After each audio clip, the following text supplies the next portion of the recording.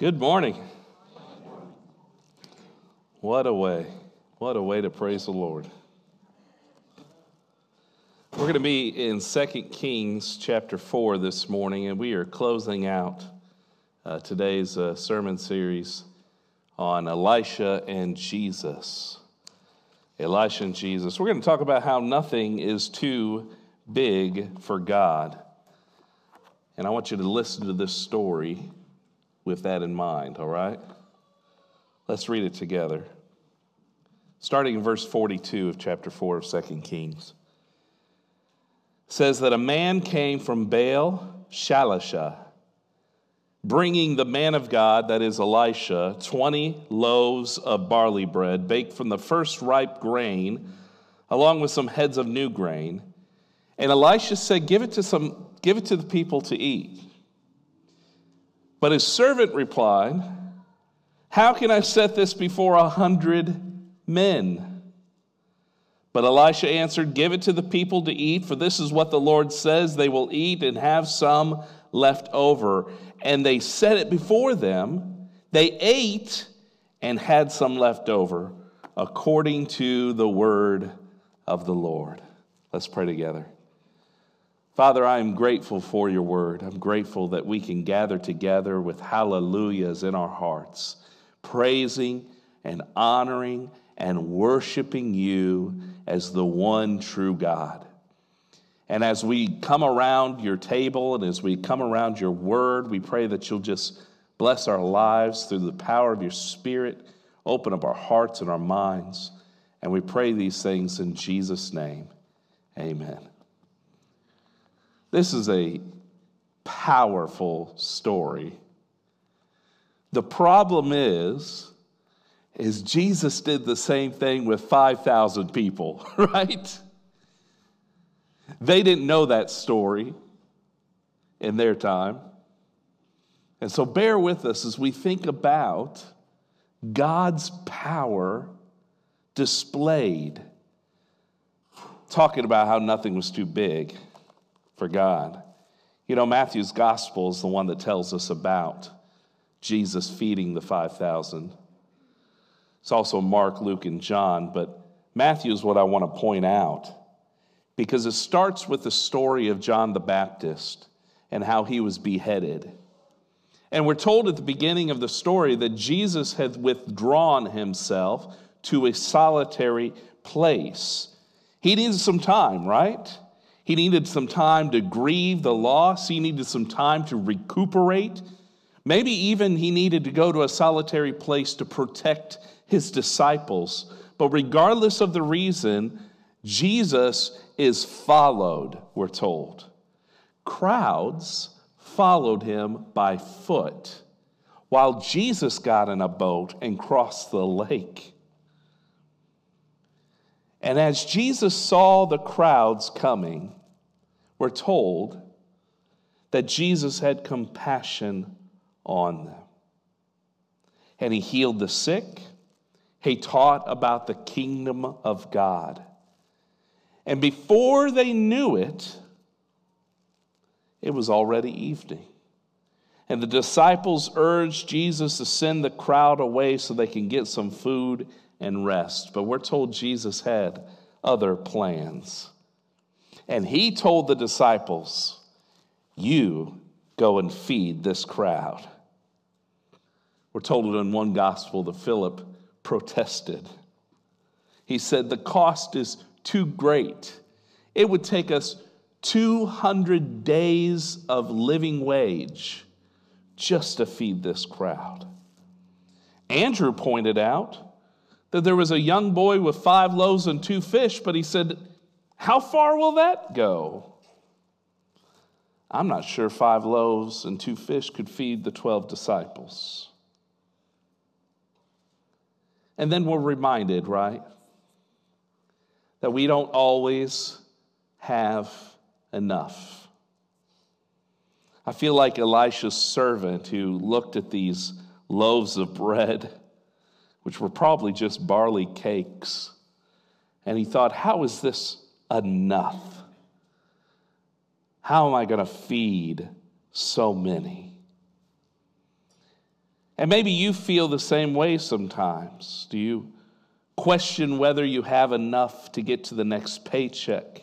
Do you question whether or not you have enough strength to fight your sickness? Do you question whether or not you have enough capacity to face anxiety? Whether you have enough strength to face your marital problems or raise your kids, or whatever the season of drought that you're living in, do you feel like you have enough? And you have to remember that Elisha's story is in the middle of a season of drought. These are hungry people throughout the country. We're told that Elisha's at Gilgal, and he is leading a company of prophets that are 100 people strong. And he's surrounded by drought. They're hungry. And they're spiritually hungry as well. Did you notice the name of the town that man came from? Baal Shalisha? You don't have to be a historian or a Bible scholar to know that can't be the real name of the city, right? Who would name a city in Israel after a pagan god? I'll tell you who. Kings that don't believe in the one true God. And I've already talked almost every week about how the kings of Israel did not fear or worship the one true God. And hear the irony in this story. Baal was the fertility god. People worshiped Baal so he would produce crops for the people. And there we are, in the middle of a drought. A man's got some bread from a pagan town who worships Baal. And Elisha, through the power of God, is able to feed 100 men, and there's food left over. There's only one true God in Israel. Baal ain't it. It's Mark's gospel that tells us Jesus had compassion on the people. Specifically, Mark points out that Jesus was thinking that they were sheep without a shepherd. Jesus saw the crowd was not only physically hungry from traveling so far, but they were also spiritually hungry. At that time, the spiritual leaders of the day, they exploited them, gave them cumbersome rules and regulations. They had been trained by the religious leaders that hard work and rule following made you a spiritual elite. But Jesus called them whitewashed tombs. They had this outward appearance of spirituality, but inwardly, they were dead.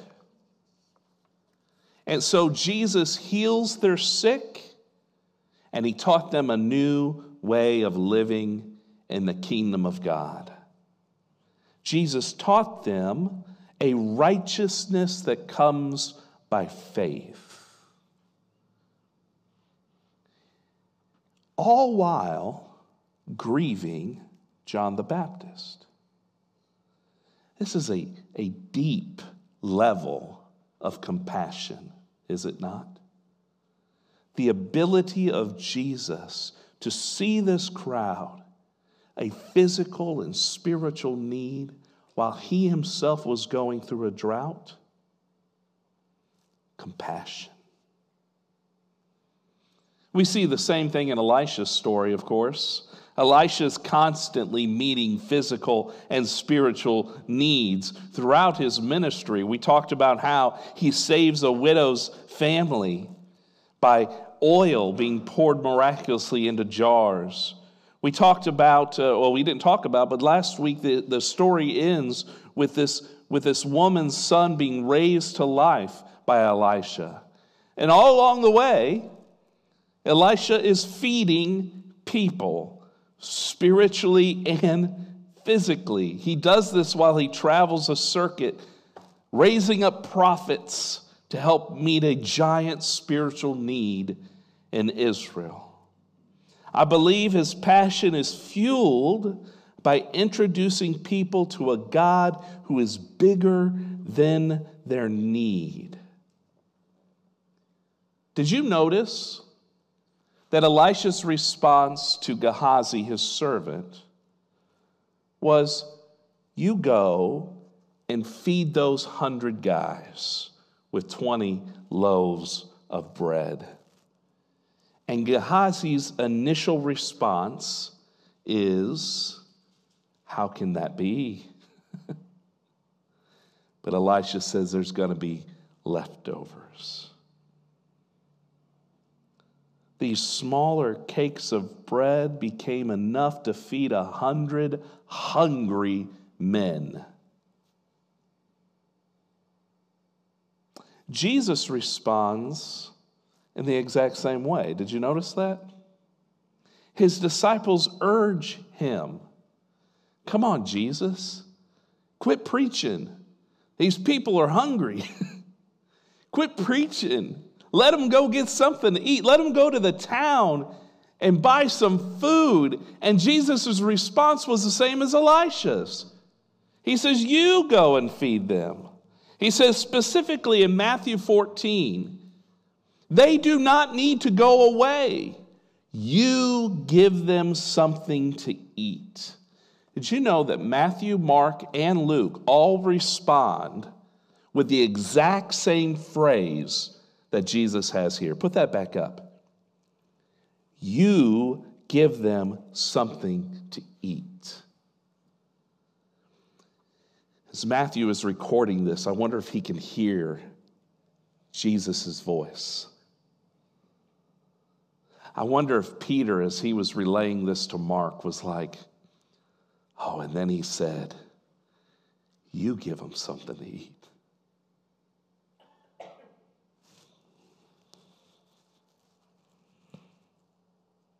The disciples responded just like Gehazi responded. They said, it ain't possible. It's not doable. But Jesus responds that nothing is too big for God. 5,000 hungry men. Statistics have shown that they probably had families with them. He could have fed well over 15,000 people, very possibly. But at least 5,000 hungry men were fed with 5 loaves of bread and 2 fish, a young boy's lunch. I think there's something to these stories that could possibly help us as we face a physical or spiritual drought. I mean, today's theme is that nothing is too big for God. And that's a good start, right? It doesn't take away the anxiety, but remembering that nothing is too big for God is a good start. There was this little girl on Wednesday night at Emerald Youth while we were serving pizza to the kids. I noticed that she was crying through the whole meal. And I just had compassion on her. Why is this little girl crying? And the leader was just trying to console her. And here's the story.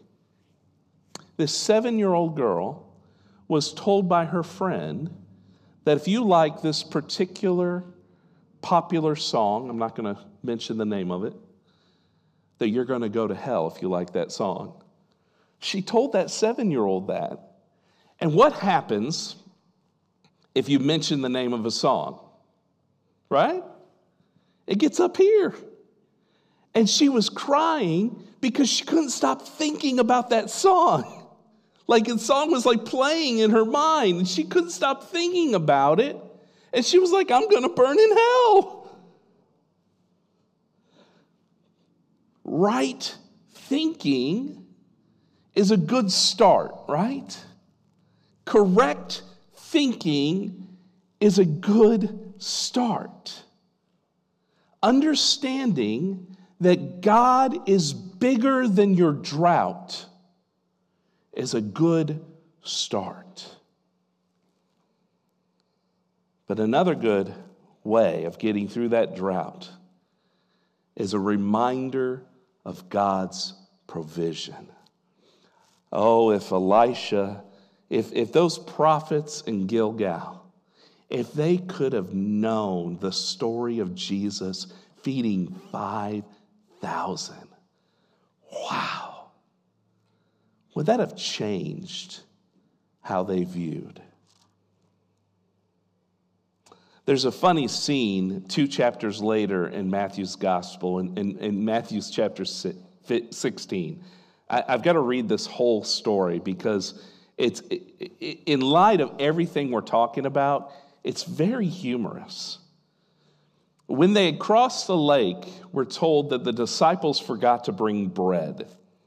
And Jesus took that opportunity to teach them, right?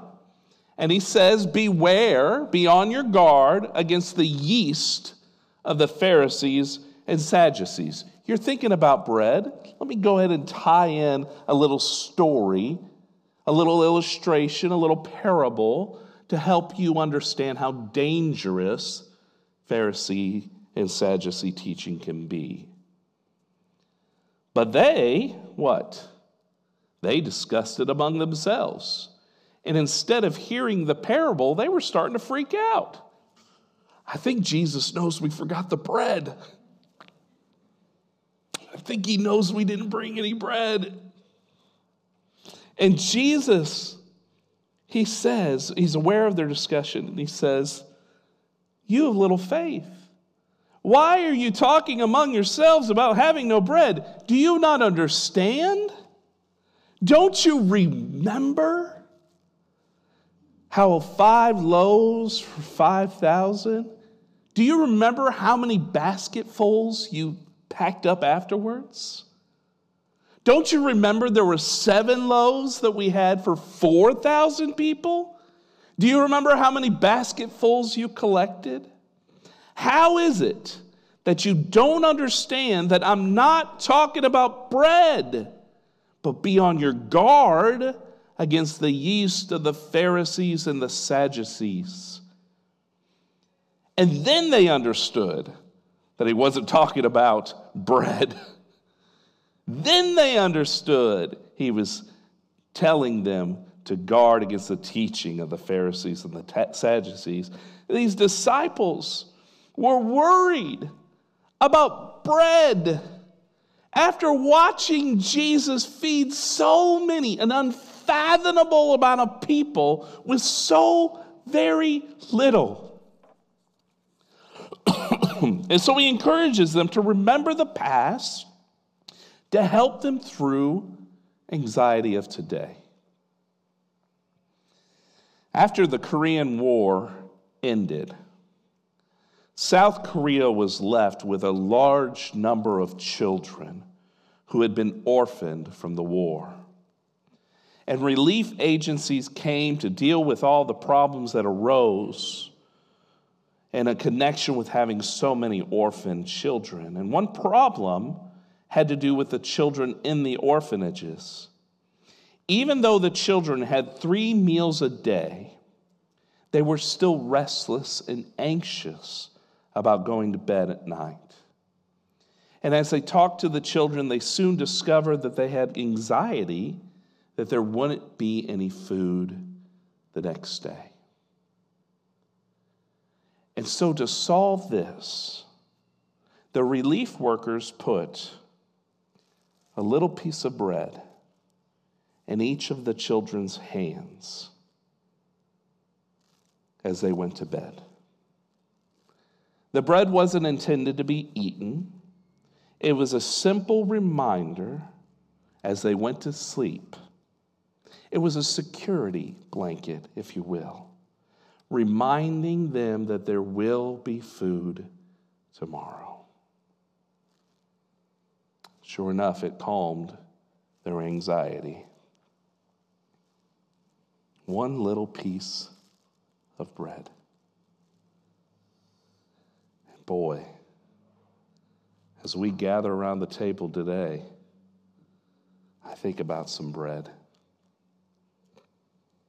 I think about all the anxieties that I'm bringing to the table today.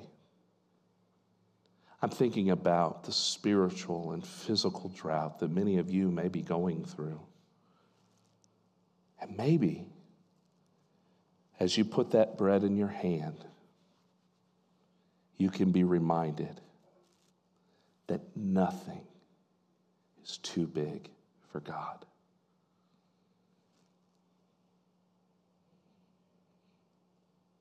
We're going to sing a song together. I invite you as we sing to go to one of these communion stations that we have set up and take the cups. The top cup is the juice and the bottom cup is the bread.